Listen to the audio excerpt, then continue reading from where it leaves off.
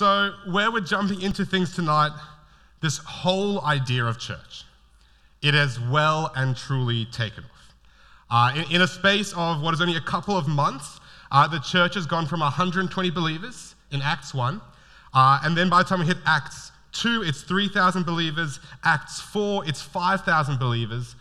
And then from that point, Luke, the author of Acts, sort of gives up.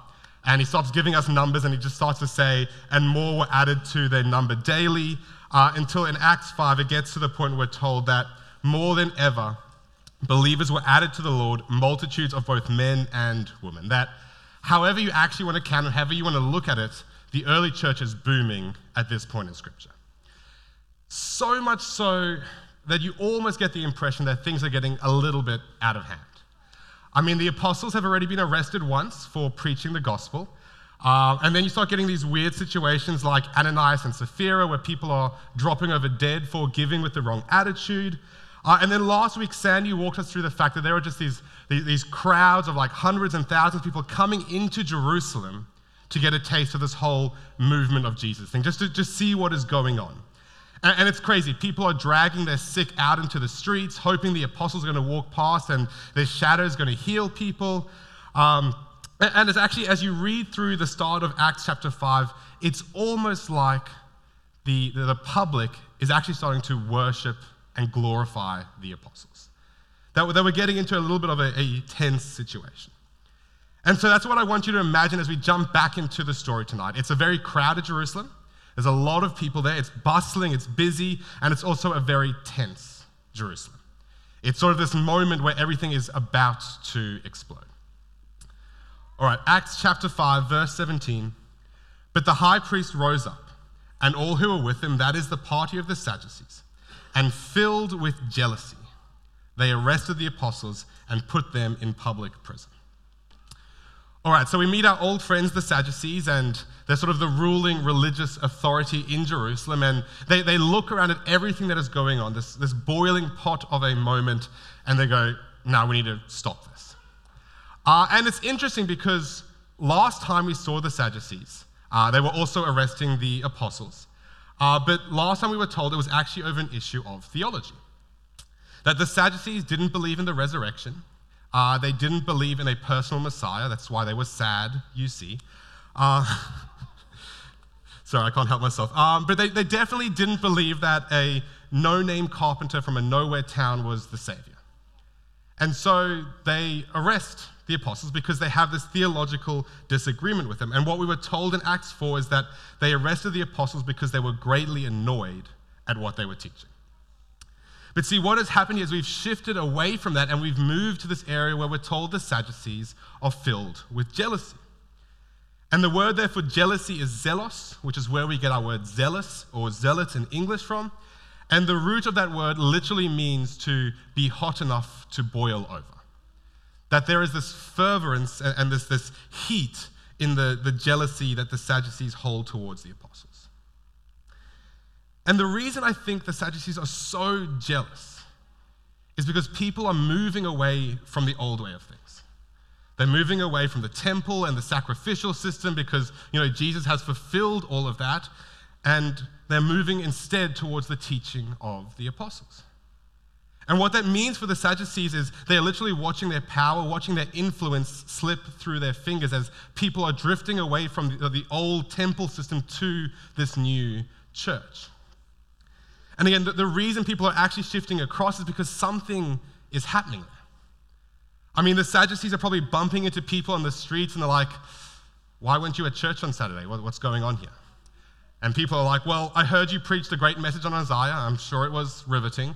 But this Peter guy, he healed my grandma. Like, she didn't have a leg last week, and I took her to church, and we prayed for her, and now she's got a leg, so I'm going to go over to that church because something is actually happening. And so the Sadducees, as a result of that, they are filled with jealousy. And look, this isn't the point of tonight's message, so you can just have this little one for free, but do you know you cannot simultaneously be filled with a spirit of jealousy and be filled with the Holy Spirit? Because you see, what jealousy will do is it'll take all your attention, it'll take your focus, it'll take all your desires, and it'll point it all inwards. It'll say it's all about me, it's all about myself, it's all about it's all about getting whatever I can, whereas the Holy Spirit will do the exact opposite. The Holy Spirit will always take your attention and your desires and your focus, and it will put it firmly on Jesus. That it takes your focus off yourself and onto your Savior. And so the Sadducees, they look at what is going on and they say, okay, it needs to end. And so what they decide to do is they arrest the apostles, because clearly that worked so well last time. But this time they don't just arrest the preaching team, Peter and John, they go ahead and they arrest the whole church staff. Verse 19, but during the night, an angel of the Lord opened the prison doors, and he brought them out, and he said to them, go and stand in the temple and speak to the people the words of this life. All right, so first point for tonight. God is a God who rescues. See, I don't know where each and every one of you are tonight. I don't know where you are in your journey with God and where you are in a personal sense, but I think there's probably at least a few of us sitting here tonight where we can sort of relate with the apostles, because we feel like we're sitting behind some sort of prison bars. And whether maybe it's like an addiction or a habit that you can't kick, and you've tried and you've done all the right things and you're getting help and you're seeing counseling and you're doing all like the things you're supposed to do, but it's like no matter how hard you try, no matter how many things you put in place, you just can't seem to kick the habit. Or maybe it's a feeling of depression. And I know that's the worst for Christians, because we know we're supposed to have this thing like joy and hope and peace and all the other promises we get in the Bible. And you look at your circumstances, you look at like your family situation, and it's amazing, work is going great, you've got enough finances to get by, but you wake up in the morning and it's like you just can't turn the happy on. And you don't know what to do with that. And you can't bring it to your small group because they don't know how to deal with that either. Maybe it's debt, or a string of broken relationships, or maybe you're just angry and you just don't know why. And it's like, whatever this thing is, whatever it is that you feel is like a prison, just a bar standing before you, you don't know what to do with it, you don't know how to process it, and you just feel stuck. And so what we need to grapple with now, before we go any further in the story, is the truth of the matter is God is a God who rescues. God is a God who saves, who redeems, who takes us out of this place of bondage and brings us into a place of freedom. And ultimately what that means is God will save us from the penalty of sin. He will save us from the power of sin in our lives, and eventually he will save us from the very presence of sin as we enter into glory. But while we are here on this earth, that also means God can save us from what feels like an impossible situation. That God can actually rescue us out of depression. He can actually bring us out of a place of addiction. He can rescue our broken relationships, and he can take us out of debt. That God is a God who wants you to walk in freedom. And so I don't know who that's for tonight, but I feel like that was a really important thing to bring to the forefront. That if God can rescue a whole bunch of apostles sitting in jail 2,000 years ago, then he can do the same in your situation tonight. And if that is you, we would love to walk alongside you. We would love to pray with you and help you in any practical ways we can. And you're not supposed to stay trapped behind those prison bars. But look, as beautiful as that is, I don't actually think that's the main focus of what Luke is trying to get across here. Because when you read through that verse, and if you're reading too quickly, you can actually almost miss that a miracle has happened here, right? It's like a little passing line in the middle of a big paragraph, and then Luke just moves on with the story. And what we find is that this isn't the only time in the book of Acts where prison doors miraculously swing open wide. It happens again in Acts 12 and then again in Acts 16. And in both of those situations, Luke gives us way more detail. We're told how many prison guards there are standing watch over the prisoners. We're told how many chains are being used to hold them down. We're given details like the fact that they're singing hymns or that they're praising God, and then the miracle actually happens, and we're told details about the angel, or the fact there's an earthquake, that Luke gives us a tremendous amount of detail in both of those other two cases. But we get none of that here, right? And see, the reason I think Luke does that is because it's not so much that the rescue isn't important, but Luke is far more concerned with what happens after the rescue. See, this angel, he doesn't just come and rescue the apostles and just let them wander off and do their own thing. He turns to them and he gives them this really specific instruction from God. He says, "Go and stand in the temple and speak to the people all the words of this life." See, what the angel is doing in this moment is he's turning to the apostles and he's saying, hey, you haven't actually just been rescued for the sake of it. You've been rescued for a purpose. That what you need to do is you need to go back to the temple, you need to go back to Solomon's portico, and you need to keep on preaching all the words of this life. And church, the same is true for us today. That yes, God is a God who redeems. Yes, God is a God who saves. Yes, God is a God who can take us from bondage into freedom. But the truth of the matter is God does not rescue us for the sake of the rescue. He doesn't rescue us just so we can live a comfortable life, just so we can come to church every Sunday, just so we can do small groups or go to work. No, God rescued each and every one of us so that we can be relentlessly obedient to the call that He has on our lives. Or to put that in a slightly different way, God does not rescue us for our own preferences. He rescues us for His purposes. And like, just for a second, put yourself in the apostles' shoes, right? Because if you actually follow through with the pattern of what is happening here, it doesn't look good for them. I mean, so a couple of weeks ago, they healed this man, right? He's 30-year-old, a man who's been there for 30 years, he can't walk. They go, silver and gold have we none, but what we have we give to you in the name of Jesus, and they heal this man. And then this crowd starts forming, and so they start preaching the name of Jesus, and they get arrested. And now we're a couple weeks later, and they're doing a whole bunch more miracles, they're doing a whole bunch more healing, and then again they start preaching in the name of Jesus, and again they get arrested. And now this angel is coming along and he's saying, hey, that thing that just got you arrested, I want you to go back out and do it again. Which I think the apostles would have a little bit of a pushback to. And, you know, if they're thinking about it at all, they're probably going, well, it's probably 3 strikes and you're out, right? I mean, next time we get arrested, it's probably not going to be a slap on the wrist. It's probably not going to be a rap on our knuckles. It's probably going to put us into some serious trouble. And this is important because if God had freed them for their own comfort, then He wouldn't have told them to go back into the temple. They could have left.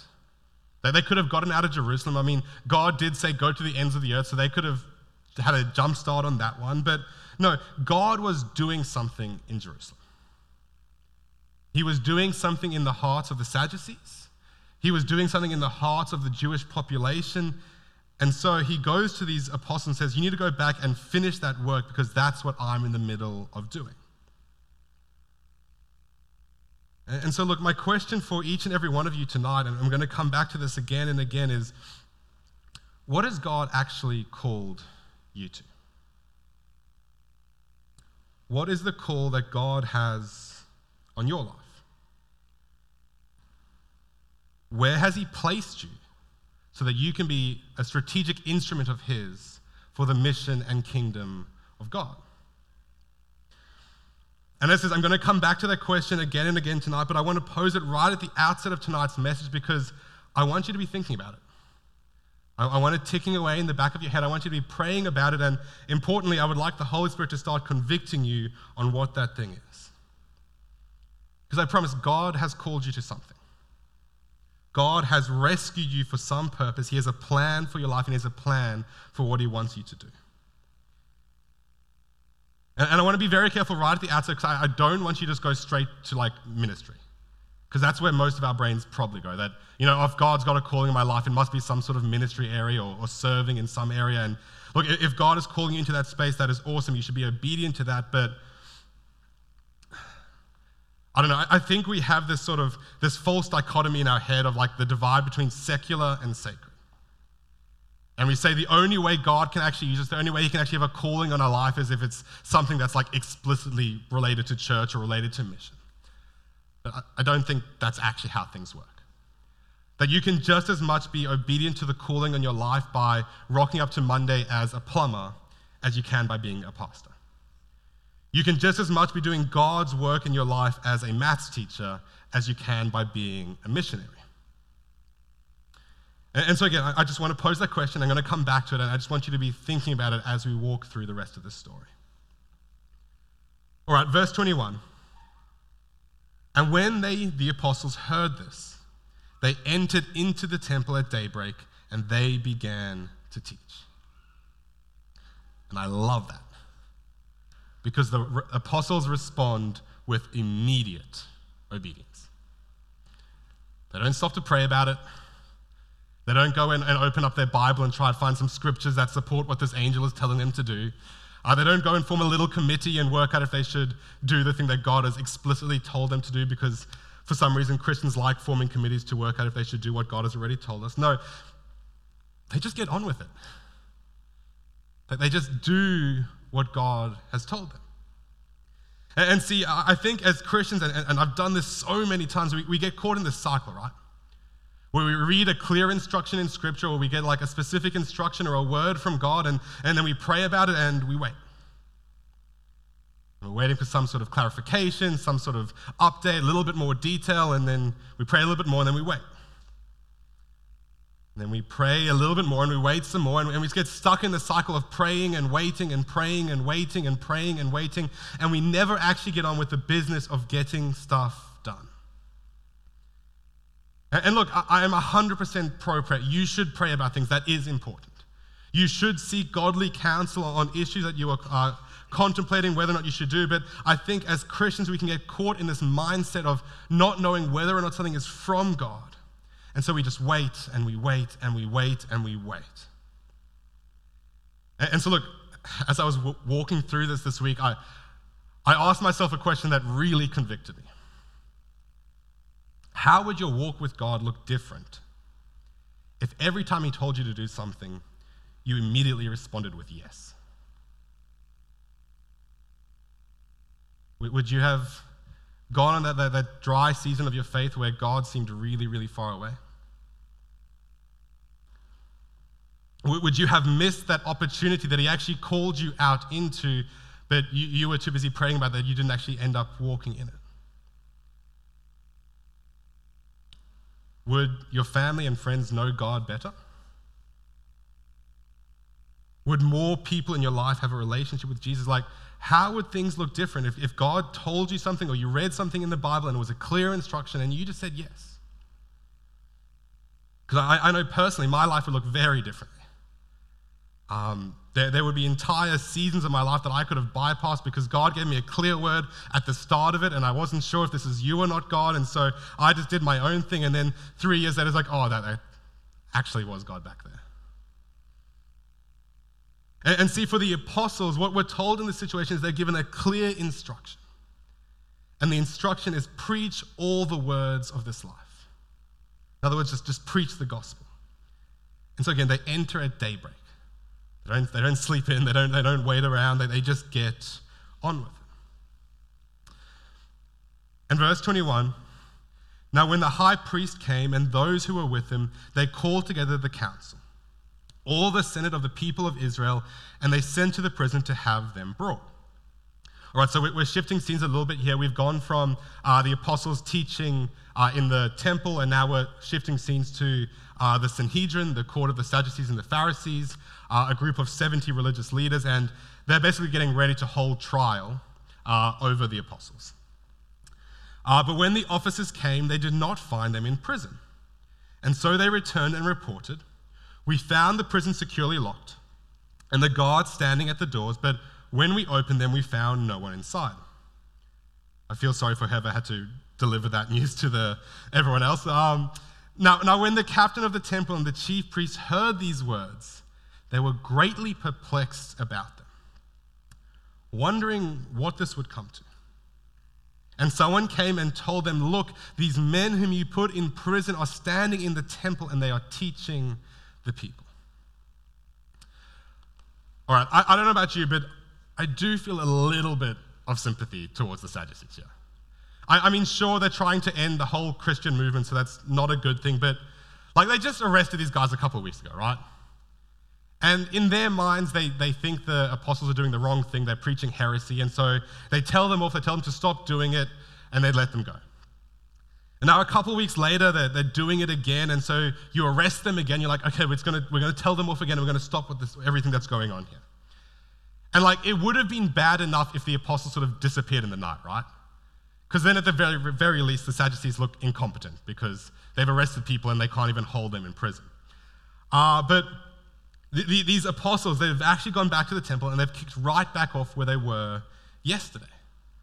I mean, how frustrating must that have been for the Sadducees? What do you do with a people like that?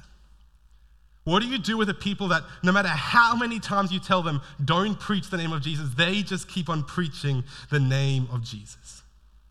What do you do with a people who are relentlessly obedient to the word of God? And you know what makes this worse for the Sadducees? And I don't know if it's just me that's going to find this funny, but the Sadducees don't believe in angels. So they're going to eventually bring the apostles in and they'll be like, okay, how did you guys get out of our maximum security prison? And the apostles are going to go, it was an angel. To which the Sadducees would have, again, just blown up because they don't believe that's actually a thing. But again, it's almost like the things of this world, they no longer have a sway over the apostles. They can just do whatever God has called them to do because nothing else really matters. And so, verse 26, when the captain with the officers went and brought them, but not by force, for they were afraid of being stoned by the people. So again, notice that escalation in the story here, because last time they rocked up with swords and spears and they forced the apostles to go, and now it's like, hey, can you guys come with us, please? We don't want to upset everyone here. In verse 27, and when they brought them, they set them before the council. And the high priest questioned them, saying, we strictly charge you not to teach in this name. Yet here you have filled Jerusalem with your teaching, and you intend to bring this man's blood upon us. But Peter and the apostles answered, we must obey God rather than men. And that's a really important verse, and if you've got a Bible in front of you, I would highlight that verse, I would underline it, and we're going to come back to it in a second. The God of our fathers raised Jesus, whom you killed by hanging him on a tree. God exalted him at his right hand as leader and savior to give repentance to Israel and forgiveness of sins. And we are witnesses to these things, and so is the Holy Spirit, whom God has given to those who obey him. All right, so you've got to love Peter, right? This is the second time he's on trial for preaching the name of Jesus, and so he uses the trial as a platform to continue preaching the name of Jesus. And to be honest, I think the Sadducees are probably sick of Peter because every time he's preached, he said the exact same thing, almost like word for word. You guys killed Jesus, God raised him from the dead, repent and believe. So Sadducees are like, yep, get on with it, we've heard this before, but Peter does actually say something that's a bit new to his repertoire. So he calls Jesus his leader and his savior. And that's important for two reasons. So firstly, it's the first time Jesus is explicitly called the savior outside of the Gospels, which is interesting in and of itself. But secondly, Peter calls Jesus his leader. And that word, leader, is archego. That's probably not how you pronounce it. Sandy can correct me later. And it can be translated as prince, captain, leader, or founder. So to put that in the sort of language that is more familiar to you and me today, what Peter is saying here is that Jesus is Lord of his life. That yes, he is his salvation. Yes, he has rescued him. Yes, he has set him free, but he isn't just fire insurance. It's not just Peter's get out of jail free card. It's not just about what happens when Peter dies and his entrance into heaven. Peter is saying here in this moment that Jesus is Lord over his life in the right here and now. And so what I think Peter is saying is he's saying, look, that means Jesus gets to tell me exactly what he wants me to do. And if he says go, I'm going to go. And if he says stay, I'm going to stay. And right now, what Jesus has told me is he's told me to come into the temple and preach the words of this life. So that's exactly what I'm going to do. And above and beyond that, Jesus told Peter that he is going to be his witness in Jerusalem, Judea, Samaria, and to the very ends of this earth. So I think Peter is looking around, he's going, yep, I am in Jerusalem right now. And so that means I am going to be a witness to Jesus. And if that means I'm his witness in the temple courts preaching to thousands, that is awesome. God gets all the glory for that. If that means he's going to be Jesus' witness in the court where he is right now to 70 people who want nothing to do with Jesus, then that is awesome as well. And if that means that he's going to be a witness to the 2 jailers that they put over him, then he is happy with that as well. Because God has told him to be a witness, and so he is just going to do what his king has commanded him. See, what Peter understands, and what Peter means when he says we must obey God rather than men, is that either he is going to be relentlessly obedient to the call of God on his life, or he is going to be obedient to the call of man on his life. But he cannot be obedient to both. That either Jesus is Lord of all, or he's not Lord at all.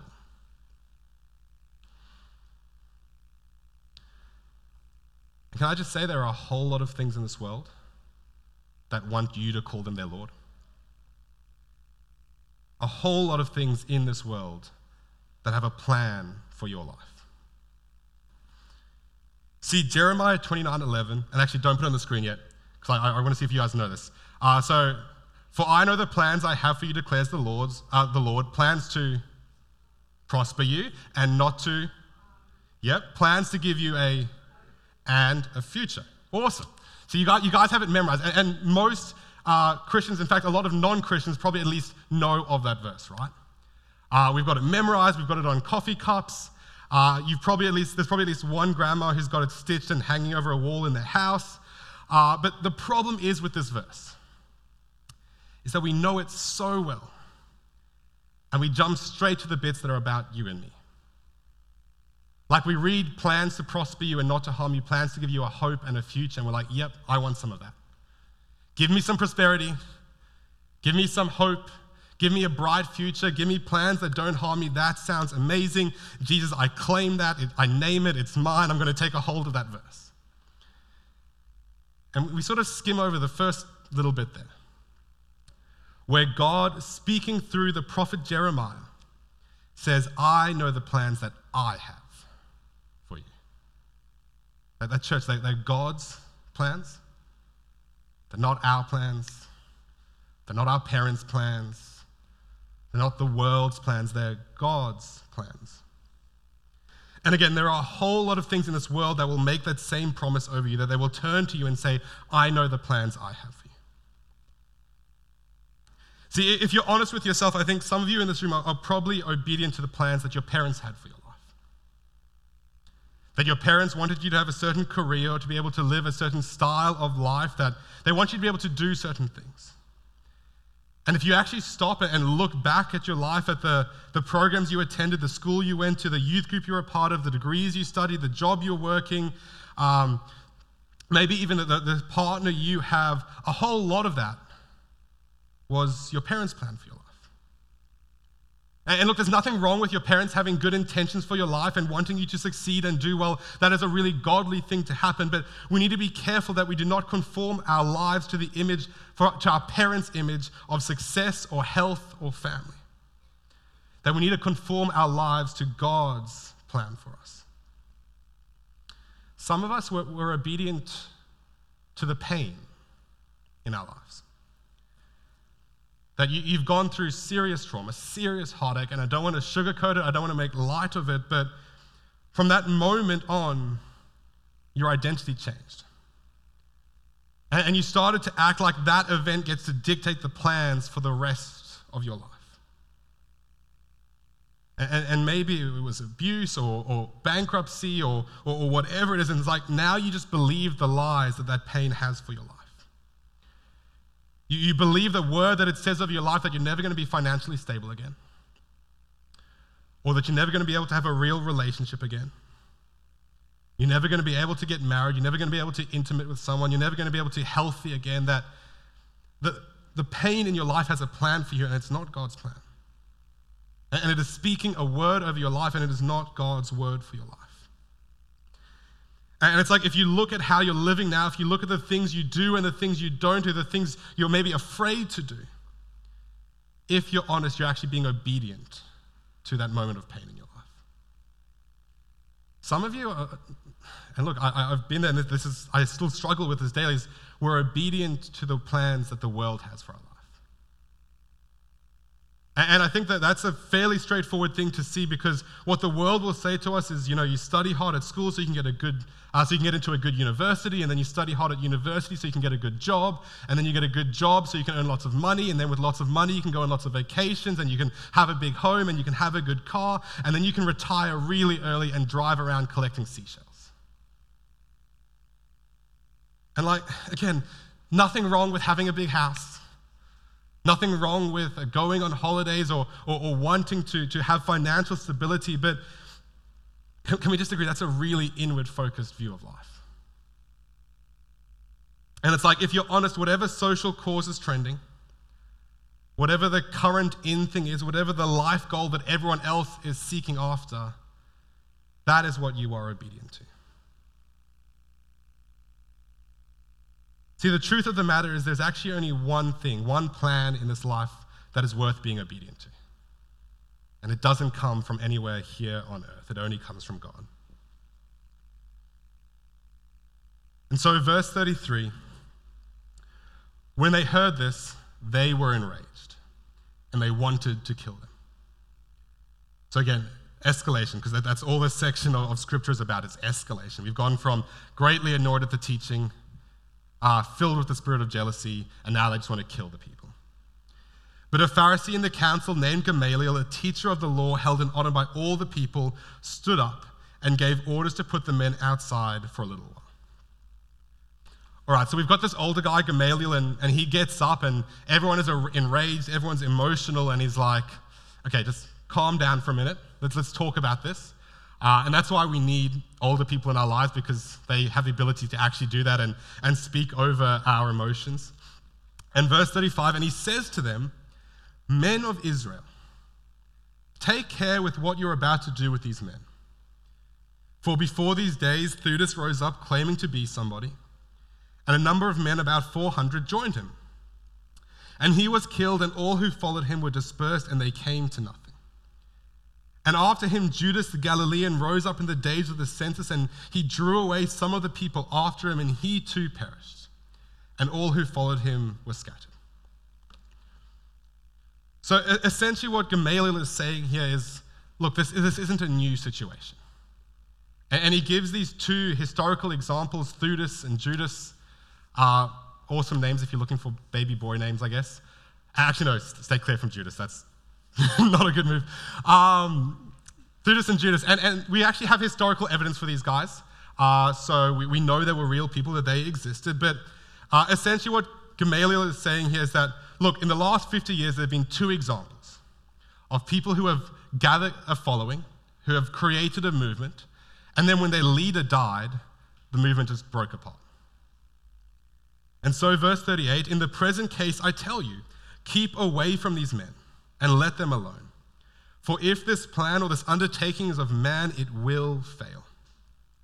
But if it is of God, you will not be able to overthrow them. In fact, you might even be found opposing God." Look, essentially Gamaliel's advice is this, that one of two things is going to happen here. On the one hand, maybe this isn't of God.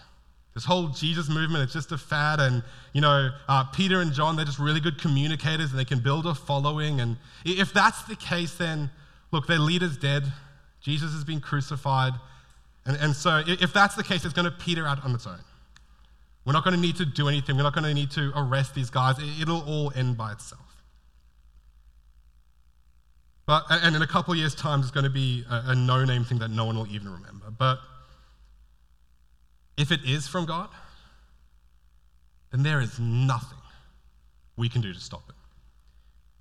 In fact, we may actually end up on the wrong side of things here. We may end up opposing God. And I don't know about you guys, but we're sort of supposed to be on God's team here, so that doesn't sound like a really good plan to me. So look, that's what Gamaliel's advice is to that specific situation. And what I want to ask you again tonight is how would you take that advice and sort of apply it to your life? What does that look like? Because if I'm being honest, I think a whole bunch of us here tonight, we know what God has called us to do. We know the sort of things he wants us to do, the sort of things he doesn't want us to do in our lives. We know the plan that he has laid out before us, and you're sort of just standing on this precipice, right? And you're trying to decide, do I actually do what he's told me to do? Do I actually follow with relentless obedience to what God has called me to do? Do I take that step of faith? And if you're honest, the only reason you haven't been obedient to that call is because you're afraid. You're afraid because you don't know what you're going to do if you've heard God wrong and this isn't actually what he's calling you to do. And what I think Gamaliel's advice would say to that situation as well, if it's from God, then you don't have anything to fear because nothing is going to be able to stop it.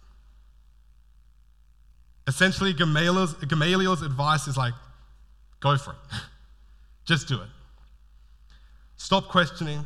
Stop doubting. Stop trying to work out if this is right or not. If you think it's in line with God's character, if you think it's in line with God's will, if it's in line with what Scripture teaches, if you think there's any possibility that this is what God is actually calling you to do in your life, then just do it. Just take that step of faith. And look, if it's not from God, then that's okay. Because what will happen then is in a couple months' time, you'll pick yourself up, you'll dust yourself off, and you'll get on with life. And you'll go back to the last thing you know that God actually called you to do. And again, I'm not encouraging recklessness here. I'll be careful. I'm not saying you shouldn't pray about things. But again, I think as Christians, we are so afraid of taking that step, of stepping out in faith and just doing what God has called us to, that we just sit there and we wait. And we wait for someone or something to come and push us over the edge. And I don't think that's how God works most of the time. So look, as we finish this off tonight and the band can start coming up, I want to come back to that first question. What is it that God is calling you to do? See, maybe you're here, and if you're honest, you're actually studying the wrong thing. You're at uni and you're working hard and you're honoring God with the work of your hands, yes and amen, but if you actually look at what you're studying and the pathway it opens up for you when you finish your studies, you realize it's not actually God's call on your life. And if that's you tonight, then maybe you need to change degrees. That you need to realign yourself with the direction and the path that God has for you, and you need to change. And look, maybe that actually means you drop out of uni, and I know that's sort of a sacrilegious thing to say in this day and age, but it is not God's call that everyone would go to uni. And I say that as someone who spent 7.5 years at uni, so take from that as what you will. And again, not calling anyone to be lazy or to drop out of uni and just be a bum, but God has a calling on your life, and it doesn't mean you have to do what everyone else is doing. Maybe it means you start a trade or you start a business or you start being an entrepreneur, that you can just do things different from the way the world does. Look, maybe you're here tonight and you've been in the same job for the last 20 years. And maybe God is actually calling you to change it up a bit. Maybe for someone in the room, God is actually calling you to go and start your own business. And he's calling you to do the same sort of things you're doing now, the same sort of work, but in a way that honors God more. In a way that establishes Christian values, in a way that allows you to employ other Christians and just do work in a way that is fundamentally different to the way the world does work. To create a business culture that is distinctly Christian, and to have a real and meaningful influence on your community around you. Maybe you're here and you've finished work. That sort of season of your life is done. And look, maybe if that's you, God is calling you to come back and actually pour back into the next generation. Because a life spent collecting seashells is not really a life I think the kingdom is calling us to. And look, I'm here at youth every Friday night and in young adults, and I tell you, there are people in that age bracket that need older people in their lives who can come and actually pour back godly wisdom into that space. Who can say, look, I've walked where you've walked before, I've made those mistakes before, do it a little bit different. Do things a little bit different and your life will be better. You'll be closer to God, you'll have a more meaningful relationship with other people.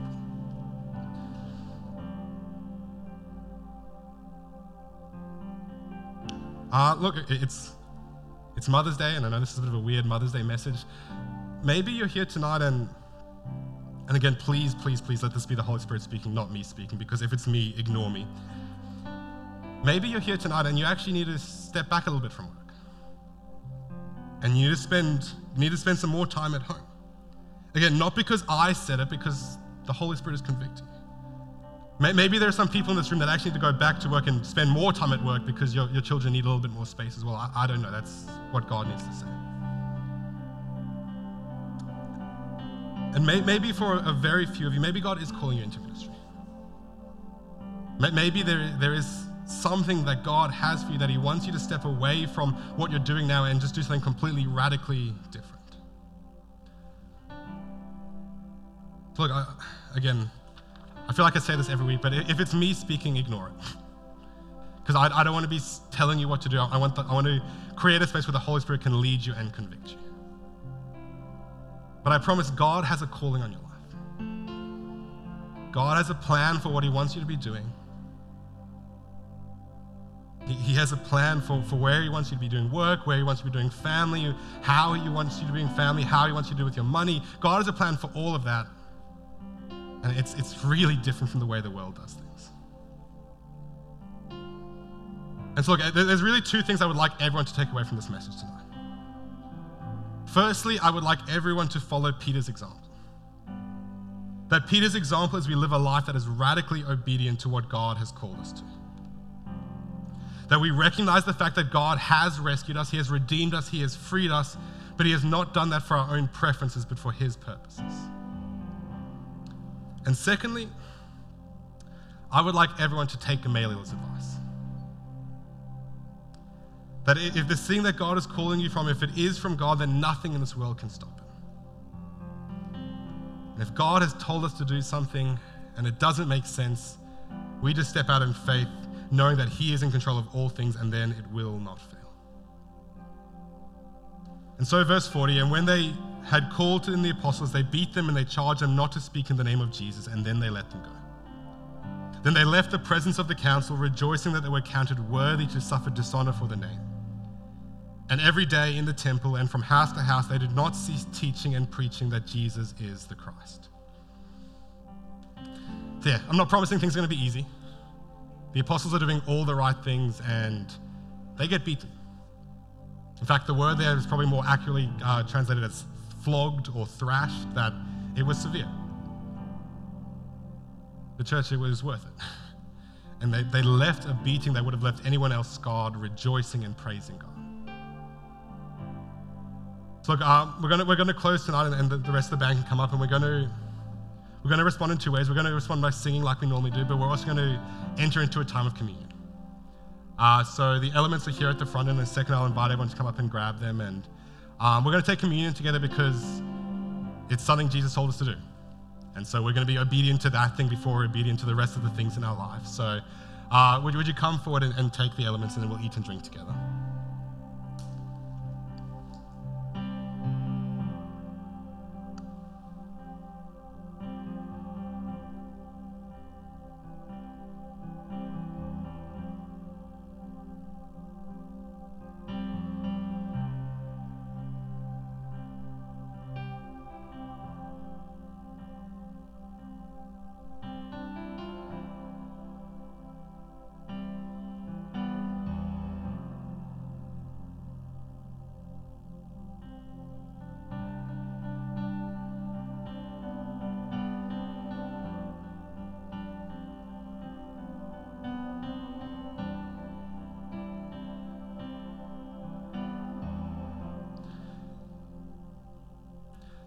Lord, I just thank you that you have rescued each and every one of us. That whether you've rescued us from addiction or debt or anger in our lives or depression or just the broken nature of our sinful self, Lord, you have saved us. You have redeemed us. You have rescued us. And Lord, I just pray you would convict each and every one of us. That we would not let that rescue be a rescue for the sake of it. But Lord, that we would recognize that you have called each and every one of us by name for a reason, for a purpose.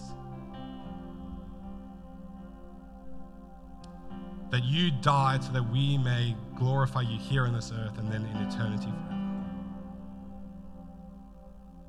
So Lord, we thank you for your salvation. We thank you for your rescue, and we take these elements in remembrance of that.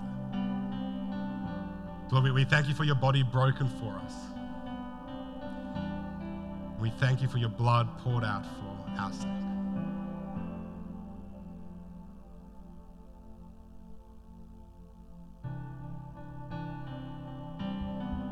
And Holy Spirit, I just pray that right now as we're taking these elements and we're remembering the fact that we have been saved, that you would just bring to mind whatever the next thing you have for us to do is. That you would reveal to us the calling that you have placed on each and every one of our lives. And then you'll give us the courage to walk that out. In your name.